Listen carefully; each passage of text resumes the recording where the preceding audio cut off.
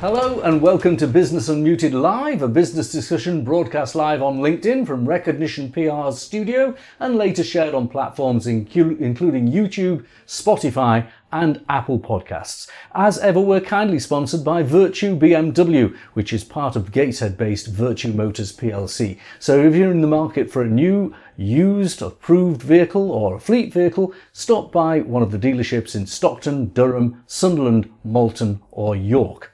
Joining me in the studio today is the Chief Executive of the Thermal Insulation Contractors Association, Marion Marsland. Also in the studio we have David Horn, co-founder of Cyberwhite, is also the Chief Technology Officer, which specialises in cybersecurity and risk mitigation. And joining me remotely is Callum Thompson, Chief Executive of Business Energy Claims. He's helping business owners reclaim thousands of pounds from missold energy deals. Thank you to all for taking part, but first let's have a look at some of the background to the economic figures of the week. The latest figures from the Office of National Statistics show that people in PAYE employment has risen, with 182,000 more people in work during July. Less than 5% of people are now unemployed. The same report showed vacancy figures have shot up as the economy reopens, with nearly 1 million unfilled jobs, a record figure and more than double that of July 2020. And lockdowns have forced many of us to adapt to working from home. While it's not for everyone, there are clearly some that see it as a major attraction when considering applying for a role. The recruiter Reed has analysed adverts and found that 5.6% of jobs listed in July had some kind of work from home element. Prior to the pandemic, that figure was around 1%. So more people are in work, more jobs are available, and many of those jobs feature more flexible working than ever before. Let's talk to our guests on Business Unmuted. Marion, let's talk to you first. Hi. The Thermal Insulation Contractors Association. What is it that your members do? So our members are insulation contractors for building services. People think insulation, they think roofs, walls and floors. We do everything inside the building: pipes, ducts, storage vessels. It could be a school or a hospital, it could be a refinery or a nuclear power station. And I think that when it comes to the current agenda of the environment and climate change and so on, efficiency in buildings requires that your members are busier than ever, I suppose. Yeah, there's an awful lot of talk about the green agenda, and that fits into our sector in various different ways, but construction is very buoyant at this moment in time, and obviously suffering with some very well documented product shortages and labour shortages. I don't think I can talk to you a lot about working from home, because of course your contractors can't work from home, can they? They've got to be on site. We have 78 members, and they could be multinational companies to a one-man band. That means some of them do have a hybrid working policy and can work remotely. Some of our members were already working remotely in various different parts of their roles. And TICA ourselves, we employ 30 people here in Darlington. We've got 4 external consultants and have implemented a hybrid policy. So I think it's horses for courses, really. Right. And are you getting people back in? What is hybrid for you? Hybrid for us, we're Sector Skills Council as well as a trade body. So here in Darlington we have a national training centre. At any one time we've got 250 apprentices on our books who come in day release, in block release, and they'll come from the whole of the UK. So hybrid for us has meant we've reduced our 5-day week into 4, the same hours but compressed. Mm-hmm. And it means our offices are open Monday to Thursday. Friday everybody works from home, and Monday is a hybrid day for some. Right. So it's quite sensible, because you're getting, particularly with the younger people who are learning, they like to meet up, to meet people and learn directly is important. Absolutely. We've just taken on 2 graduates very recently. Working from home for them is not attractive. They've got no work colleagues, they've got no attachment to our business. But longer term, the hybrid policy would be very attractive to them once they're over that initial stage and they've built a network. So it's not a one size fits all. It's not a black and white. Okay, let's talk to David. Of course, in your sector, the techies have always wanted to work from home, but sometimes when it comes to problem solving, getting together in a room helps, and you do cybersecurity. Where does it sit for you? It's an interesting one, and I think again the hybrid model has already been well established within our sector, more so now.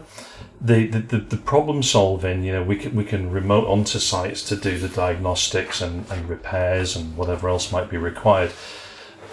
I think where we're seeing a paradigm shift is that has kind of now propagated throughout the rest of the business. So other functions such as marketing and sales, those elements now are working flexibly and remotely, and whereas that was only really kind of empowered to the technical teams historically. I took on a new starter during the summer, and when I was interviewing, virtually all of the people I interviewed were in their 20s, many of whom had worked for call centres and were going out of their minds working from home. And it was the biggest driver for those people to change job. They wanted to be in an office environment, which our firm has facilitated because of the work we're doing. Do you find that in talking to your key staff, you've encountered that kind of difficulty, or have they all been very happy about it? I think everyone's different. And it's not just always about the ability to work remotely. I think some people find it difficult to motivate themselves. And of course, other people don't necessarily have the environment at home. You know, they might live in a one-bedroom flat, and if the partner's working from home, it's just impractical. So, you know, there are many different reasons why people might wish to be in the office, and you know, as you well know, we've just bought an office, so we're very committed to offering that space as you are for people to sit in a building. But again, how it's structured is maybe different. Okay, let's move on to Callum Thompson from Business Energy Claims. Before we talk about what Business Energy Claims does, talk about the kind of people who are working for you, and are they working in the same place, or are they working from home? Yeah, we're all in the same place. So there are, we're all back in the office now. So we returned when, you know, the government advised that it was safe to do so. But, you know, to echo what has already been said, you know, there's that flexibility there. Some do prefer to work from home and remotely. But yeah, we're all back in the office now, and, you know, it's great to be back. I think, you know, in the early days, everybody was sort of, you know, keen on the idea of remote working, and obviously technology now, use of technology has drastically improved with use of the likes of Zoom and Teams, and, you know, saved a lot of cost in that respect as far as travel is concerned. But yeah, we're all back in the office now, and yeah, fully operational from here. Now, yours is a relatively new business. I'm going to ask you all this question. When it comes to recruitment in this labour market, you heard me going over the data. Unemployment isn't the biggest issue anymore. Actually, vacancies are. There are more vacancies than there are unemployed. And that's, well, not quite, but it's that level that it's doing that. Almost even. What you first, Callum, what are your recruitment challenges? I think, to be honest, it's all around sort of finding the right people. And yeah, I think there is a little bit of a mix of opinion based on those that are prepared to work from home and those that are prepared to sort of come into the office. That certainly has prevailed, and with travel as well. So to be honest with you, we don't see a great amount of challenge at the moment. It's just around making sure that we find the right candidates and the right level of experience. And now I'm going to talk to David and Marion about that. And there's a slight difference in that your very precise technical skills, particularly cybersecurity, and of course the kind of work you do. So tell me about your recruitment issues. For us, Graham, it is a challenge. There are some great skills, particularly we're really well served with universities in the region. A challenge for us is that many of the graduates head south, so trying to retain them it is a problem, and so we've kind of adopted a very different strategy of late.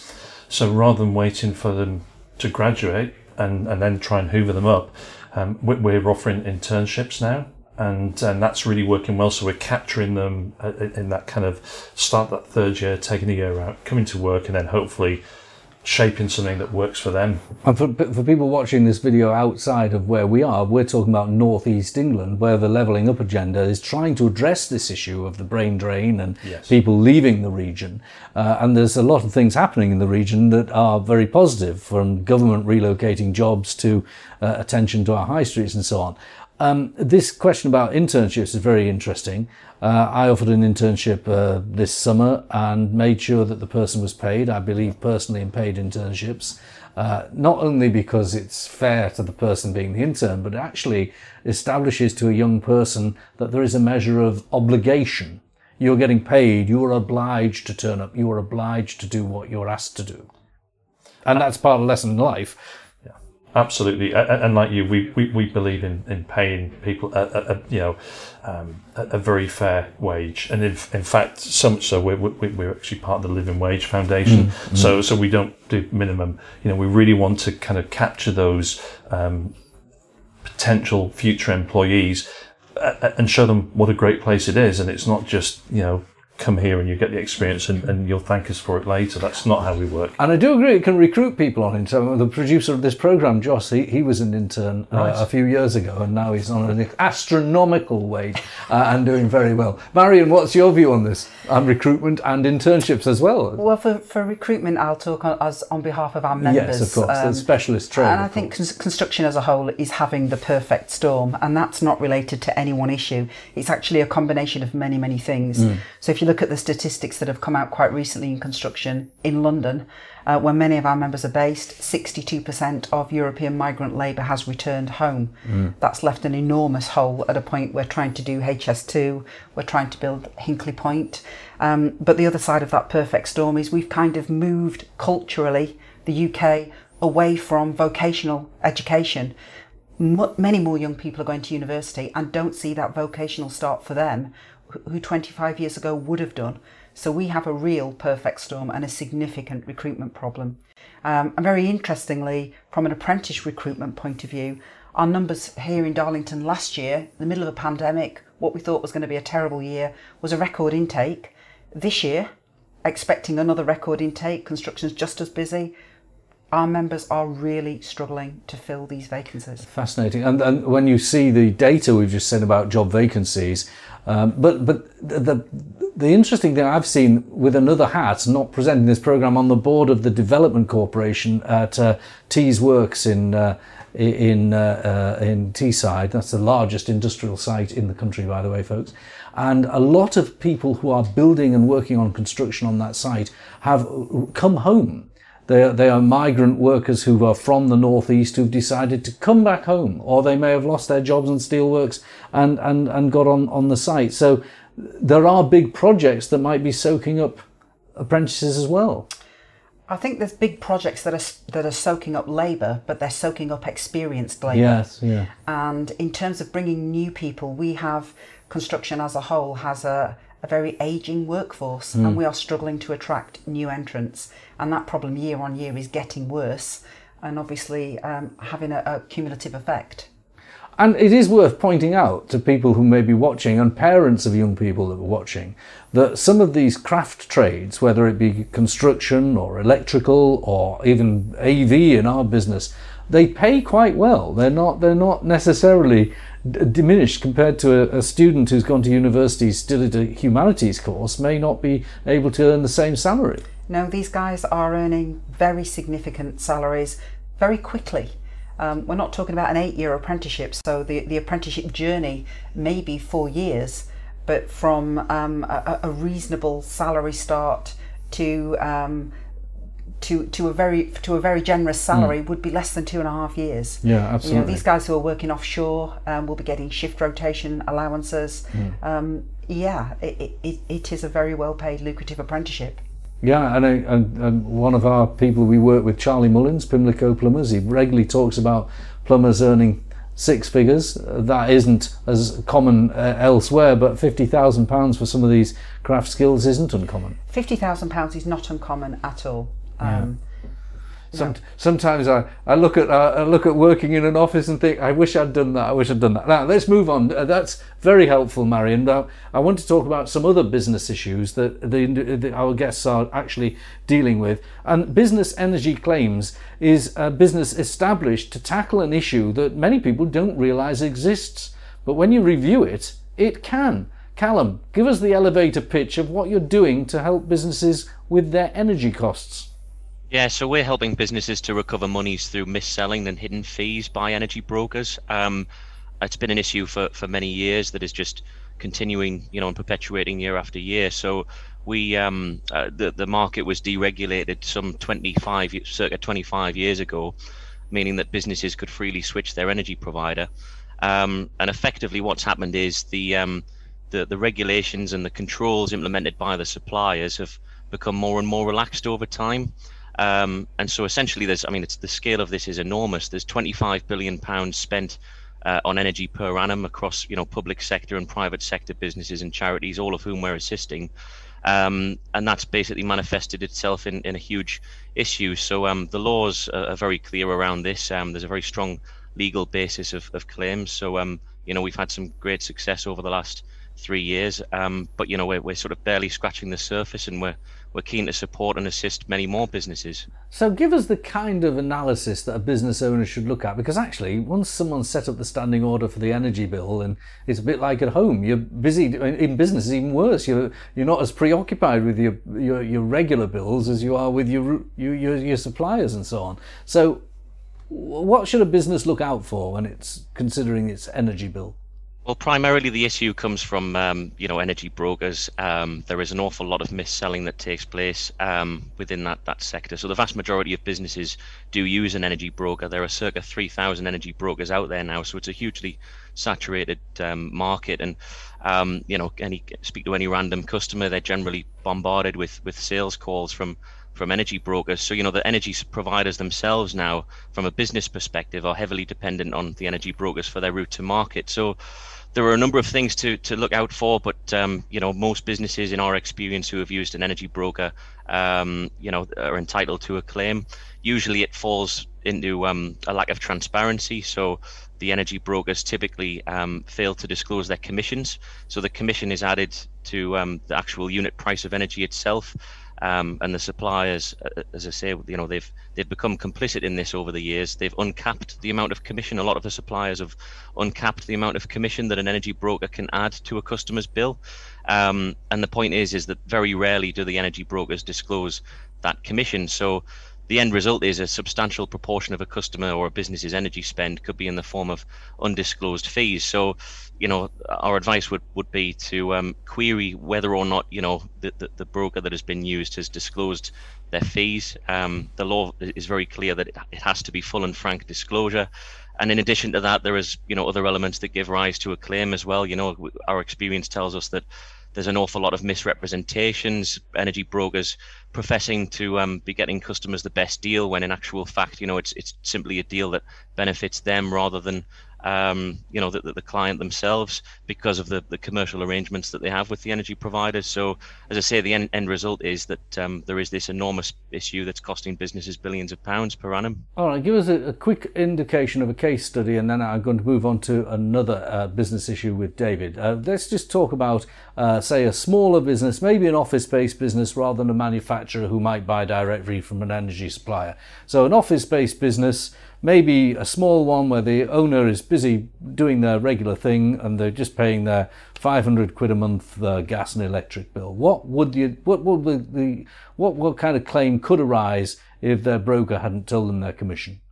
Well, there are many that I could quote, but there's one that stands out in particular. So I mentioned about how a substantial proportion of a customer's energy spend could be in the form of undisclosed commissions. There was a hotel client that we had, small hotel, whereby their unit rate for gas was 8.99p per kilowatt, and 6p of that was in the form of commission. So, the majority of their energy spend was in the form of commission. So, that particular client has a claim for 50 odd £1,000, and certainly that's not an exceptional case. As you say, Graham, there are businesses operating from offices that can have cases for several thousands of pounds without realising it. I think most people's perception might be that claims may only be a couple of £100, but in actual fact they're usually fairly inordinate. All right. Well, thank you for telling us about it. Of course, if you act for someone, you take a commission, don't you? You're transparent about that, aren't you, Callum? We are, yes, we are indeed. We work on effectively a no-win, no-fee basis. That's right. All right. Well, thank you very much. Stay on the line. David, I want to ask you about one other thing that can frighten people, particularly there's a lot of media about it as well, and that is ransom attacks. Now, you operate a really very expert business in the north of England, helping companies with ransom attacks. Is it more prolific? and talk us through a typical case. Yeah, I think we have seen a significant increase in ransomware attacks of late, Graham, particularly over COVID, where we have seen people impersonating government departments and trying to get people to click links. But of course, it's not new. It's been around for some considerable time. An example that I can perhaps talk about would be of a manufacturing business that we were contacted by, who were a client, and they had been subject to a ransomware attack, and they contacted us as the attack was actually taking place. We got to site and tried to stop, but unfortunately it was propagating across the network, and in essence we just had to literally unplug everything and then try to rebuild. The problem was that the business didn't have all of the IT infrastructure in terms of resilience that it might have had, and as a result of that, restoring from the backups wasn't as effective as it might have been. What this meant was that when the ransomware demand came in, the business had a choice, and do we pay this or not? And of course our advice is never pay, because ultimately you're dealing with criminals, right? And so even if you pay them, you've got no guarantees. This business made a decision to pay the ransomware, but of course a challenge with that is that they've demanded payment in Bitcoin. You can't have a corporate Bitcoin account, so it's against the rules. Yeah, so the head of IT created a Bitcoin account. The amount was a not insignificant £150,000. The business transferred the money to the head of IT, who then paid the ransom. And they paid the ransom because they felt that if they didn't, that they had nothing to lose, because they felt they would function for about 4 weeks and then they would have to shut the doors. And as an employer of perhaps over 250 staff, it was a big risk. And so they felt if they didn't do it, they were snookered. If they did, they might be snookered, but they might not be.